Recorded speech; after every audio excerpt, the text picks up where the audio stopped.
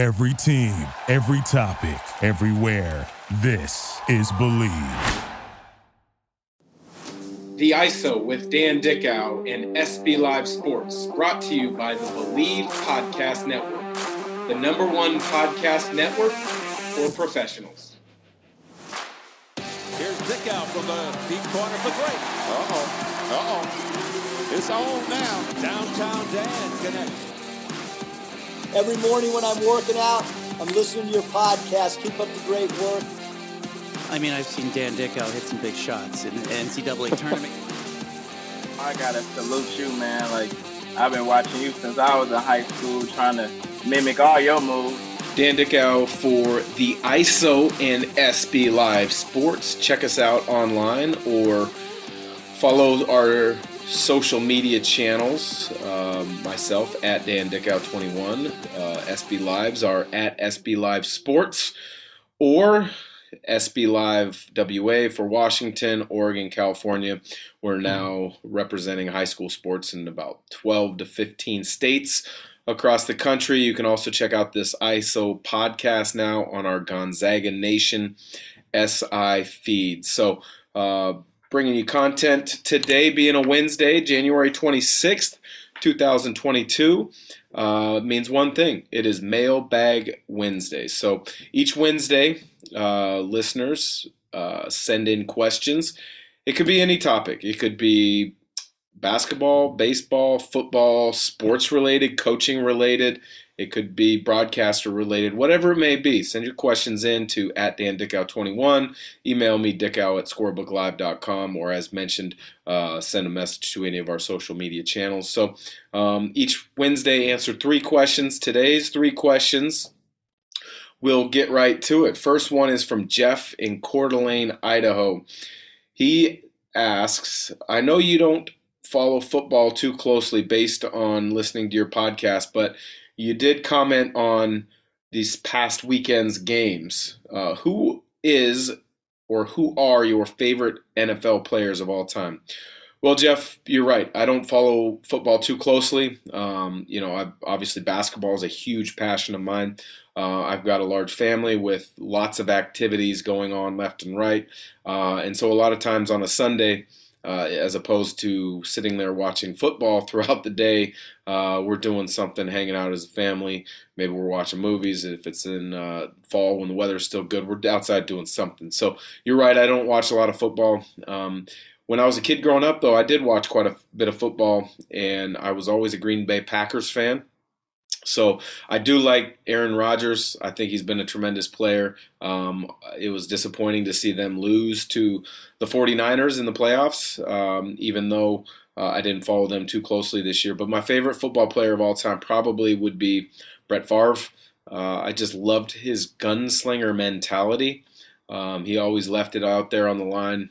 He was fun to watch. And I think one of my bucket list things as a sports fan would be to get to a game at Lambeau Field someday, preferably in the snow, even though I don't know if I have the clothes to be able to handle that cold weather and sitting out in, not just sitting in Lambeau in the cold, the snow, the wind, but also probably to get the full effect. I would imagine you got to be there early to tailgate, and you got to be in the stadium early to get the whole environment, get the whole experience. So Brett Favre would have been my favorite player of all time. A couple others that come to mind as guys that I used to really, when I watched football closely as a kid growing up, I thought Jerry Rice was unbelievable. He was amazing. His ability to run routes, to catch. Obviously, I don't know the numbers off the top of my head, but I do know he was one of the greatest all-time wide receivers. So he would have been up there. Emmitt Smith as a running back would have been absolutely one of my favorites. I mean, I see a lot of his shiftiness and his correlation as a running back to a really good basketball player, being creative with the dribble, being able to change speeds, change directions. So Emmitt Smith of the Dallas Cowboys would have been one. Maybe a shock and a surprise. A player who I think was a little bit ahead of his time. Used to love watching him play. would have been Randall Cunningham when he was with the Philadelphia Eagles. He was awesome to watch. And then you kind of fast forward a little bit later, and Michael Vick reminded me a ton of Randall Cunningham. Michael Vick, when I was in Atlanta playing for the Hawks, he was playing for the Falcons, and I had a chance to go to a couple Falcons games, and those were so much fun because you could just when they were on offense and Michael Vick dropped back, you could just sense the electricity in the building.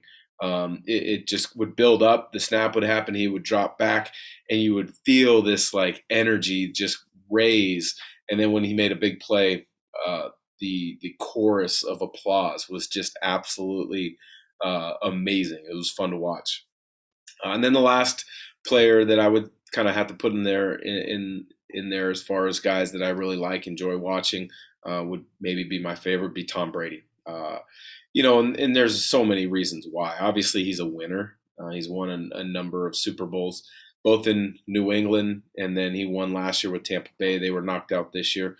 The longevity of his career is unbelievable. I think he's 44, contemplating playing one more year, maybe even past that. Obviously, that's going to be something a lot of football fans keep an eye on in this offseason. But I think the reason I really like Tom Brady is he was an underdog coming out of college in Michigan. You always see those, NFL combine pictures, and he doesn't look like your prototypical NFL athlete. But he took his God-given abilities and his athletic attributes, and he worked them to be as good as possible, not just physically, but mentally. He worked them competitively. He worked his competitive spirit to be able to be as good as he is.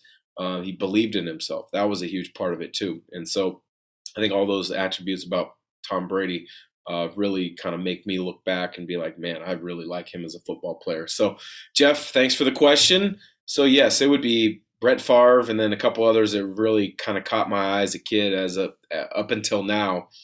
Jerry Rice, Emmitt Smith, Aaron Rodgers, Tom Brady, Randall Cunningham. So thanks for the question. Next up, Tom from Chicago.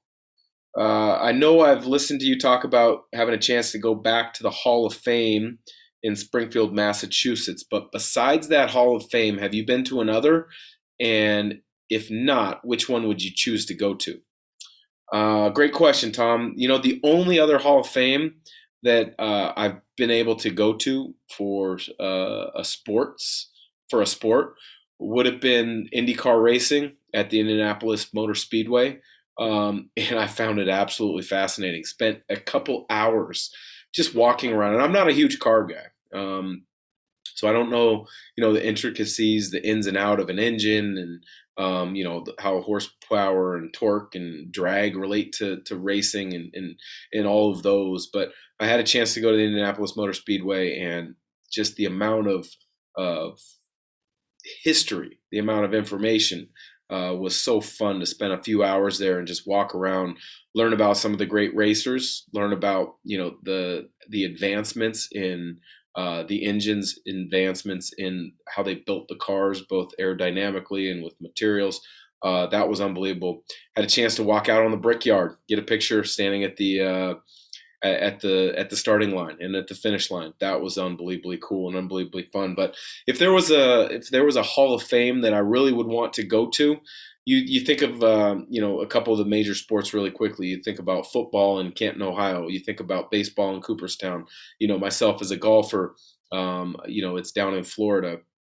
But if I had to pick one of those, it would be go to Cooperstown. I know it's a little bit difficult to get to in the state of New York, but Cooperstown to me would be amazing. I grew up playing all the sports, baseball, basketball, soccer. Never played football because I was always too small, didn't want to get hurt. But I think one of the things that, I remember as a kid was absolutely loving baseball. I think I was a really good baseball player. A lot of people thought baseball might have been my best sport. But the pace of the game, the slowness just wasn't something that kept my interest. And so I stopped playing baseball at the age of 12 because of the pace of the game, but also because I made All-Stars that year. And the All-Star coach, I told him, hey, I think I'm going to miss a practice or two because I've got a basketball camp coming up. Just wanted to let you know. And that was hard for me to do as a 12-year-old, kind of say, hey, I going to basketball camp. I might miss a couple practices. For baseball, what do I need to do? And his response was, well, I don't think you're going to play a whole lot then, that's a decision you've made. And so that was a decision that ended up being easy for me. That was the end of my baseball career. But I loved baseball. It was unbelievably fun. I can't really watch baseball on TV these days, but I love going to a ballpark. I love going to a game and just sitting there and watching it, taking it in, especially if it's a new ballpark, especially if it's a great day. It's a lot of fun. But so Cooperstown would be for me where I would go. I'd love to see, more of the history of Babe Ruth, Willie Mays, Jackie Robinson, Mickey Mantle, Hank Aaron. Those guys, kind of reading up some of the history of them would be tremendous. The guys that I grew up really following would be awesome to see. That'd have been, Mark McGwire, Ozzie Smith, to name a couple. Will Clark was a player with the San Francisco Giants that I myself and a couple of my buddies really followed closely at the time. So Cooperstown would be fun. It would be amazing to go back there and spend a day just kind of soaking it all in. So appreciate the question, Tom. Thank you for sending that in. Last question would be, what is the worst NBA arena that you have been to and played in? And this comes from Bruce in Portland. Well, Bruce, that's an easy. Well, the one is absolutely, that was easy. It's no longer an arena in the NBA, and that would have been Arco Arena down in Sacramento. Even as a rookie in the NBA, I knew there was something just not right the first time I saw that arena, went into that arena. It was for an opponent, a visiting locker room. The locker room was not bigger than probably 25 feet by about 15 feet. A small bathroom with, I think, 2 or 3 showers is all. A small kind of secondary room about the size of a closet used as a training room. All your pre-game rehab exercises you would really have to do in the hallway. Not the amenities that every other NBA arena had at the time. Orlando wouldn't have been kind of towards the top or even the middle, but it was a lot better than Sacramento would have been. That brings me to what are some of the best ones? Well, the Rose Garden in Portland. I still cannot to this day call it anything other than the Rose Garden. I really liked the arena in Indianapolis. It was called Conseco Fieldhouse. It might be Bankers Life now. I'm not quite sure. Those are ones that quickly come to mind. Memphis's arena was tremendous, I thought, in regards to just the size of the arena, but then just what it was for weight room for opponents, all those things. And there's been a lot of new arenas that have opened since my time in the NBA. But you look at Orlando, has a new arena I haven't been to. Sacramento's new arena is supposed to be really nice. I haven't been to it, although, as I mentioned, Arco was pretty dang bad. So appreciate the questions, Jeff, Tom, Bruce. Thank you for sending those in. Hopefully a couple of my experiences were great to hear. But again, for Wednesday, January 26th, and the ISO, it has been Mailbag Wednesday. I'm Dan Dickow for SB Live Sports.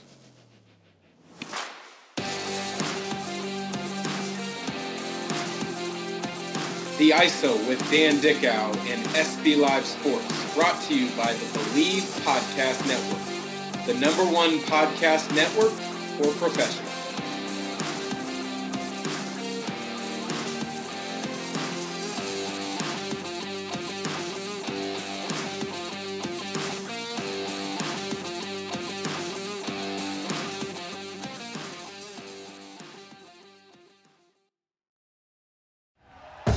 Thank you for listening to Believe.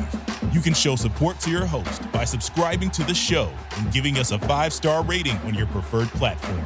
Check us out at Believe.com and search for BLEAV on YouTube.